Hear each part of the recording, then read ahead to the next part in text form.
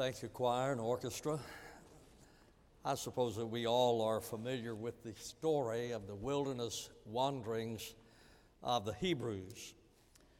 The truth is, most of us end up wandering in the wilderness at some point or another. Occasionally, I will talk with some of our college students and ask the question, what are you going to do when you graduate? And sometimes someone will say, well, I would like to wander around for a year or two and see America, or maybe see some of Europe and so forth. Well, that sounds like a plan.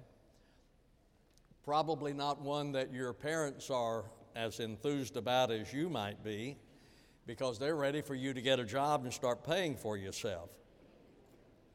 But what about the spiritual wilderness? We also end up in the spiritual wilderness. Now, what causes that? How do we end up as believers in a spiritual wilderness? Well, sometimes it's because of sin. Because of sin in our lives, we end up wandering in the spiritual wilderness. For instance, there was David. God chose David to be the king of Israel. No one believed in David, not his father, not the prophet, just God. God chose him to be the king of Israel, and then he became involved in adultery with Bathsheba. As a result of that, for some time, he wandered in the spiritual wilderness. Then there was Solomon. God chose Solomon to be the king of Israel. When Solomon became the king, he went to the Lord and he said, God, give me wisdom. Lord, give me wisdom that I might lead your people faithfully, that I might be a good leader to the people to whom you have called me to lead. And then the Bible says that Solomon married 700 wives and had 300 concubines, so much for the wisest man in the world. And then the scripture says, for it came about when Solomon was old, his wives turned his heart away after other gods. Sometimes we end up in a spiritual wilderness, and my guess would be that some of you today would say that you are in the spiritual wilderness. Sometimes we get there because we allow sin into our life. Sometimes we get there simply because of bad decisions that we make in life, professionally, even in our marriage. And that's seems to me that husbands are especially prone to that. I heard about a woman who was having some depression, some difficulty. She and her husband went to see the counselor, and the counselor examined her, he questioned her, he talked with her, and so forth. And he came back to talk to the husband, and he said to the husband, your wife is depressed. She does not feel valuable. She doesn't feel that you love her anymore like you once did. And then he went over to the woman, took her in his arms, and passionately kissed her for a long time. Then he turned to the husband and said, she needs that 3 times a week. And the husband said, okay, how about if I bring her in on Monday, Wednesday, and Friday? Sometimes we end up in the wilderness simply because of bad decisions, but there are times when we are in the wilderness not because of bad decisions, not because of sin, but because of our commitment to God, and so that is the case in our text today. As we look at these Hebrews in the wilderness, these were not those at Kadesh Barnea who listened to the spies and decided they could not go into the promised land because the people there were giants. These were their children, and they were trying to be obedient to God. Take your Bibles, look with me in Deuteronomy chapter 8, beginning in verse number 1. All the commandments that I am commanding you today, you shall be careful to do, that you may live and multiply and go in and possess the land which the Lord swore to give to your forefathers.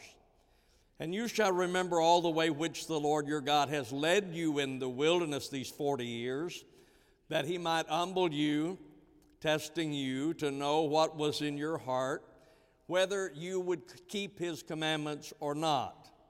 And he humbled you and let you be hungry and fed you with manna, which you did not know, nor did your fathers know, that he might make you understand that man does not live by bread alone, but man lives by everything that proceeds out of the mouth of the Lord. Your clothing did not wear out on you, nor did your foot swell these 40 years. Thus you are to know in your heart that the Lord your God was disciplining you, just as a man disciplines his son. Therefore you shall keep the commandments of the Lord your God, to walk in his ways and to fear him.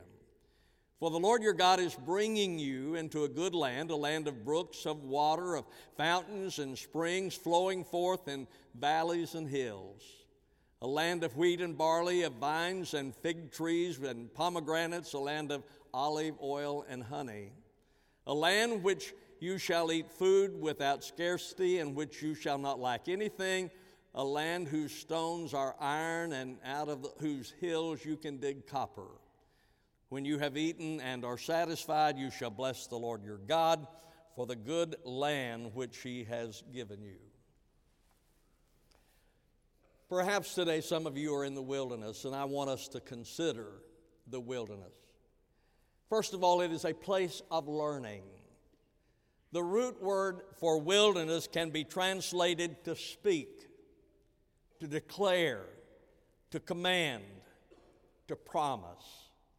The wilderness is a place of learning, and ladies and gentlemen, we all at times end up in the wilderness. He says that God has led you in the wilderness. You see, sometimes it is in the area of our marriage. It started with such promise. When you married, it started with promise, but somewhere along the way, you detoured into the wilderness. Maybe it is in the area of your marriage, perhaps in your finances, or maybe spiritually. We all end up in the wilderness at times, and that is a difficult place to be because it is a place of waiting. I am not a patient person, and I know that some of you are not either. And when we're in the wilderness and we're waiting for something to be done, that is a difficult place to be. It reminds me of the old story Jerry Clowers told about going coon hunting. And he said that he went coon hunting. They found a coon that went up in the tree, and so I think Jerry went up there to try to get it out. And while he was there, the coon began to scratch at him and bite at him and so forth. And he said finally he just yelled to those below him, "Just shoot up here amongst us. Somebody has to have some relief." When we are in the wilderness, that oftentimes is our response. Lord, just shoot up here amongst us because someone has to have some relief. God led us in the wilderness, he says. Well, if God leads us in the wilderness, it means then he is present with us in the wilderness. Right? If you are in the wilderness, God leads us in the wilderness, then God is present with us in the wilderness. The psalmist said, "Even though I walk through the valley of the shadow of death, I fear no evil, for thou art with me." Ladies and gentlemen, if you are in the wilderness today, God is saying, "I have led you in the wilderness." It means that he is present with you in the wilderness. And it means that he provides for you. He said here, "I've provided manna for you." Something you knew not of. I've provided for you. So when we are in the wilderness, he says that God is present with us. He provides for us. But why does God lead us in the wilderness? Why do we go in the wilderness? Well, you'll notice there in verse number 2, he says that we are in the wilderness that he might humble us. Sometimes we are in the wilderness because it is a place where God humbles us. Ladies and gentlemen, sometimes we go in the wilderness because we are not yet ready for what is before us. And it is a place where God is preparing you for what is to come. When you look at the Hebrews, they were in the wilderness being prepared because, you see, the wilderness is God's boot camp. The wilderness is not necessarily a place of punishment, but instead it is meant to be a place of preparation. When the Hebrews were in the wilderness, they were about to face the Philistines, but God knew they were not ready to face the Philistines, and so He led them away from the Philistines. So the Bible says in Exodus 13, verse 17, "Now it came about when Pharaoh had let the people go, that God did not lead them by the way of the land of the Philistines, even though it was near." This was the shortest route. Even though it was near. For God said, "Lest the people change their minds when they see war," and they return to Egypt. So the reason they were in the wilderness is because they were not ready to face the Philistines. You see, they were still slaves in their heart. They had been slaves, they were not warriors. So they were not ready to face the Philistines. So God then left them in the wilderness while they were being prepared to face the Philistines. Sometimes we are in the wilderness for a period of time because we are not ready for what is before us. When God called me to preach, I didn't immediately come as pastor of First Baptist Church, Columbia. Now, had you asked me, I would have, because I didn't have enough sense to say I'm not prepared. You see, I pastored 3 other churches before coming here because it was God preparing me to come here. And each one of those churches taught me something that was necessary for me to come to this church. Sometimes we are in the wilderness because we're not yet ready for what lies before us, and God is protecting us in the wilderness. And then He says, testing you. He is protecting us, and He is testing us. Unfortunately for the Hebrews, they failed the test. In Exodus chapter 15, they had been released from bondage. And there they are singing the song of Moses. They are ecstatic. They have been given their freedom. So they're singing the song of Moses. They're praising God. They're dancing. They're joyous. But then in Exodus chapter 15, verse number 24, it says that they were murmuring and grumbling. That is just 3 days later. Testing us. Sometimes we are in the wilderness to learn something, but there are those times when we are in the wilderness and we are not learning what God wants us to learn because we are grumbling and murmuring about what is happening. The wilderness is a place of learning.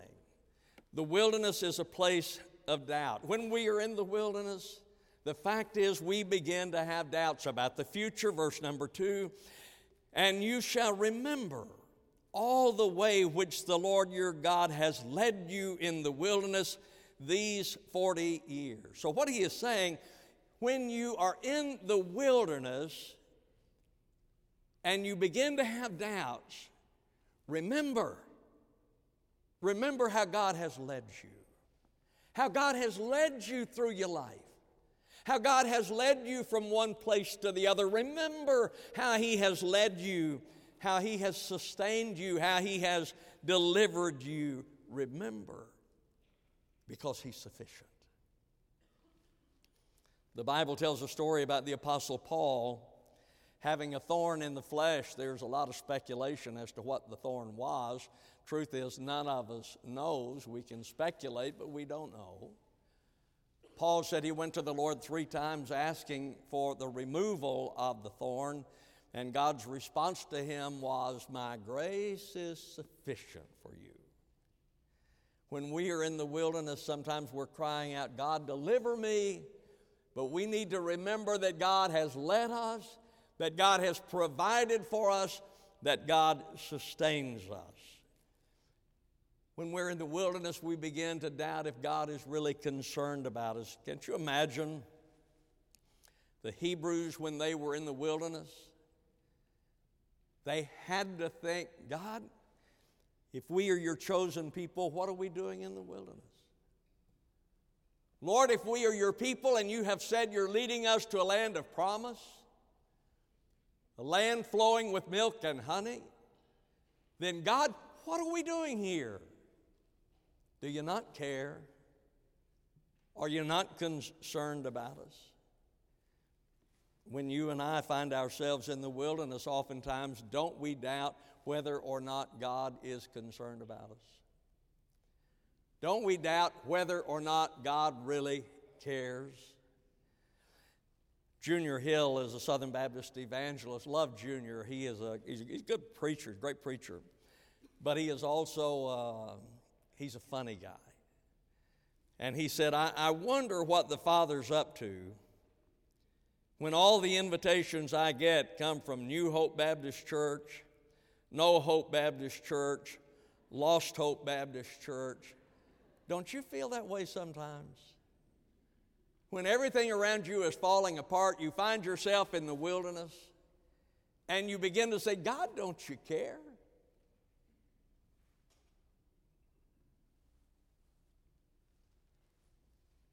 I know you do, because I do too. When you're going through those difficult times in life, you find yourself in the wilderness, there are those times when we cry out, God, do you care? Do you care that I'm hurting? During the wilderness, we have questions about our usefulness. I'm sure the Hebrews must have thought, are we ever going to get to the promised land? God told us that he was taking us to a land of milk and honey, a land of promise. Are we ever going to get there? Will we get there? God spoke to Abraham and told him that he was going to have descendants. Abraham was 100 years old and he still didn't have any children. Don't you think he must have thought, am I ever going to have children? Will I ever have a descendant? Will there be a legacy that I leave behind? What about Jeremiah? Jeremiah was a young man and God said, I want you to be my prophet.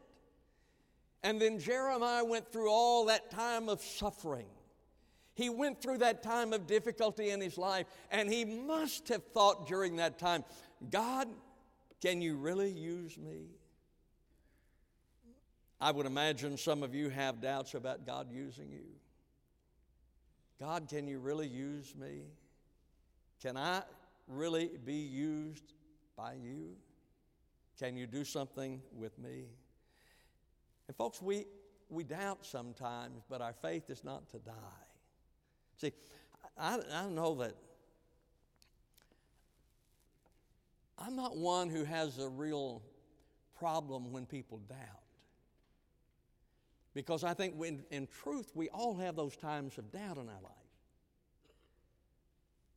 But our faith is not to die. That's the thing that is important. Even during those times when you're doubting, even during those times when you're struggling, you continue faithful to God because you continue with faith in God. And that was Abraham. Abraham was an old man. He still didn't have children. I'm sure there were doubts in his life, but he never lost his faith in God. Some of the strongest verses in Scripture, I think, are found in Romans 4, verses 20 and 21. It's about Abraham. With respect to the promise of God, he did not waver in unbelief, but grew strong in faith, giving glory to God, and being fully assured that what he had promised, he was able also to perform. My friend, you may be in the wilderness today for whatever the reason. You may be in the wilderness. And maybe you're going through that struggle. Does God care? Is God concerned about me? Is God going to be able to use me? Is it ever going to happen? Don't lose your faith. It's okay to doubt, but don't lose your faith. We have questions about purpose. In verse 2, you shall remember the way which the Lord your God has led you in the wilderness these 40 years. Why? That he might humble you, testing you to know what was in your heart, whether you would keep his commandments or not. So what is God doing when we are in the wilderness? What is God up to when you are in the wilderness? Well, first of all, he is teaching you independence. He is teaching you to be dependent upon him. So you see in verse number 3, and he humbled you and let you be hungry and fed you with manna, which you did not know, nor did your fathers know, that he might make you understand that man does not live by bread alone, but man lives by everything that proceeds out of the mouth of the Lord. So when they were unable to feed themselves, God fed them. Look at verse number 4. Your clothing did not wear out on you. God preserved their garments during this time. The clothing didn't get old. He continues in verse number 4, nor did your foot swell these 40 years. They had health. God guided them. They didn't know where they were, much less where they were going. But God provided a cloud during the daytime and a pillar of fire by night to guide them. So is God doing anything when you're in the wilderness? Yes. He's providing for every need that you have. So wilderness is a place of doubts, but it is not a place where our faith should die. Then the wilderness is a place of victory. You can have victory even in the wilderness because God is faithful. Look at verse number 7. For the Lord your God is bringing you into a good land, a land of brooks of water, of fountains and springs, flowing forth in valleys and hills. See, that's the promise of God. And God is truthful, thus he cannot lie and will do what he promised, right? God is truthful. He cannot lie, the Bible says. He will do what he promised. He is omniscient. Therefore, he cannot be deceived or make a mistake. He is omnipotent. He has the power to meet your need, whatever your need happens to be. And he is unchangeable because the Bible says that he is the same yesterday, today, yes, and forever. And then progress is being made in the wilderness. Did you notice that he said, your God is bringing you into a good land? Progress was being made. They were closer to the promised land than they had ever been before. Now, they're out here wandering around in the wilderness, but the point that God is saying to them is that you are closer to the promised land than you've ever been before. My friend, even if you are in the wilderness today, God is at work in you to make you like Jesus. It was years ago I went through one of those times, one of those dry spells in my Christian life, wandering around in the wilderness, and I was so frustrated. I was talking with Marion Warren, who was an evangelist, and I said, Marion, I don't know, I just don't think I'm ever going to be like Jesus. I hear you laughing because you've probably said the same thing. But here's what he said to me, and it was great help to me. He said, Wendell, if you look at Jesus and you look at yourself, you're never going to be there. He said, but if you look at Jesus and you're closer to him today than you were last year, you're going in the right direction. Even in the wilderness, God is at work in our lives, making us more like Jesus. And therefore, we keep our eyes on the promise. He says in verse number 8, a land of wheat and barley, of vines, fig trees, pomegranates, olive oil, honey, a land where you shall eat food in which you shall lack nothing, a land whose stones are iron, out of whose hills you can dig copper. When you've eaten and are satisfied, you shall bless the Lord your God for the good land which he has given you. Keep your eyes on the promise. Even if you're in the wilderness today, look at the promise. Don't look at all that's going on around you, all the battles that you're facing, the doubts that you have. Keep your eyes on the promise because God keeps his promises. I read a wonderful story about a little 5-year-old black boy in California who was dying with lung cancer. His mother came to the hospital to see him, as she did regularly. And the nurse told the mother, said, "Your boy is hallucinating." Said he has been hallucinating for some time now. Said he keeps talking about bells. He's hallucinating about bells. And the mama said, "My little boy isn't hallucinating. He isn't out of his head. Because you see, I told him when he gets to hurting real bad, so bad he can't stand it, if he'll look up towards the sky and listen real hard, he'll hear the bells of heaven ringing for him. It'll be Jesus ringing those bells, ready to welcome him home." And that little boy talked about the bells until he died. My friend, are you in the wilderness today? Don't know how you got there, but you just say, "I'm really in the wilderness today. This is a dry time for me. It's a dry spell for me." Spiritually, I'm in the wilderness. Let me suggest to you that with ears of faith, hear the bells saying that the wilderness is ending and the promises of God are about to be fulfilled in your life. Even when we are in the wilderness, God is with us. He is teaching us. He is guiding us. He is preparing us for what lies ahead. So don't miss it. Don't miss the lesson that God wants to teach you in the wilderness. Our Father in God, I come and lift up to you each person who's here, each one who watches by television.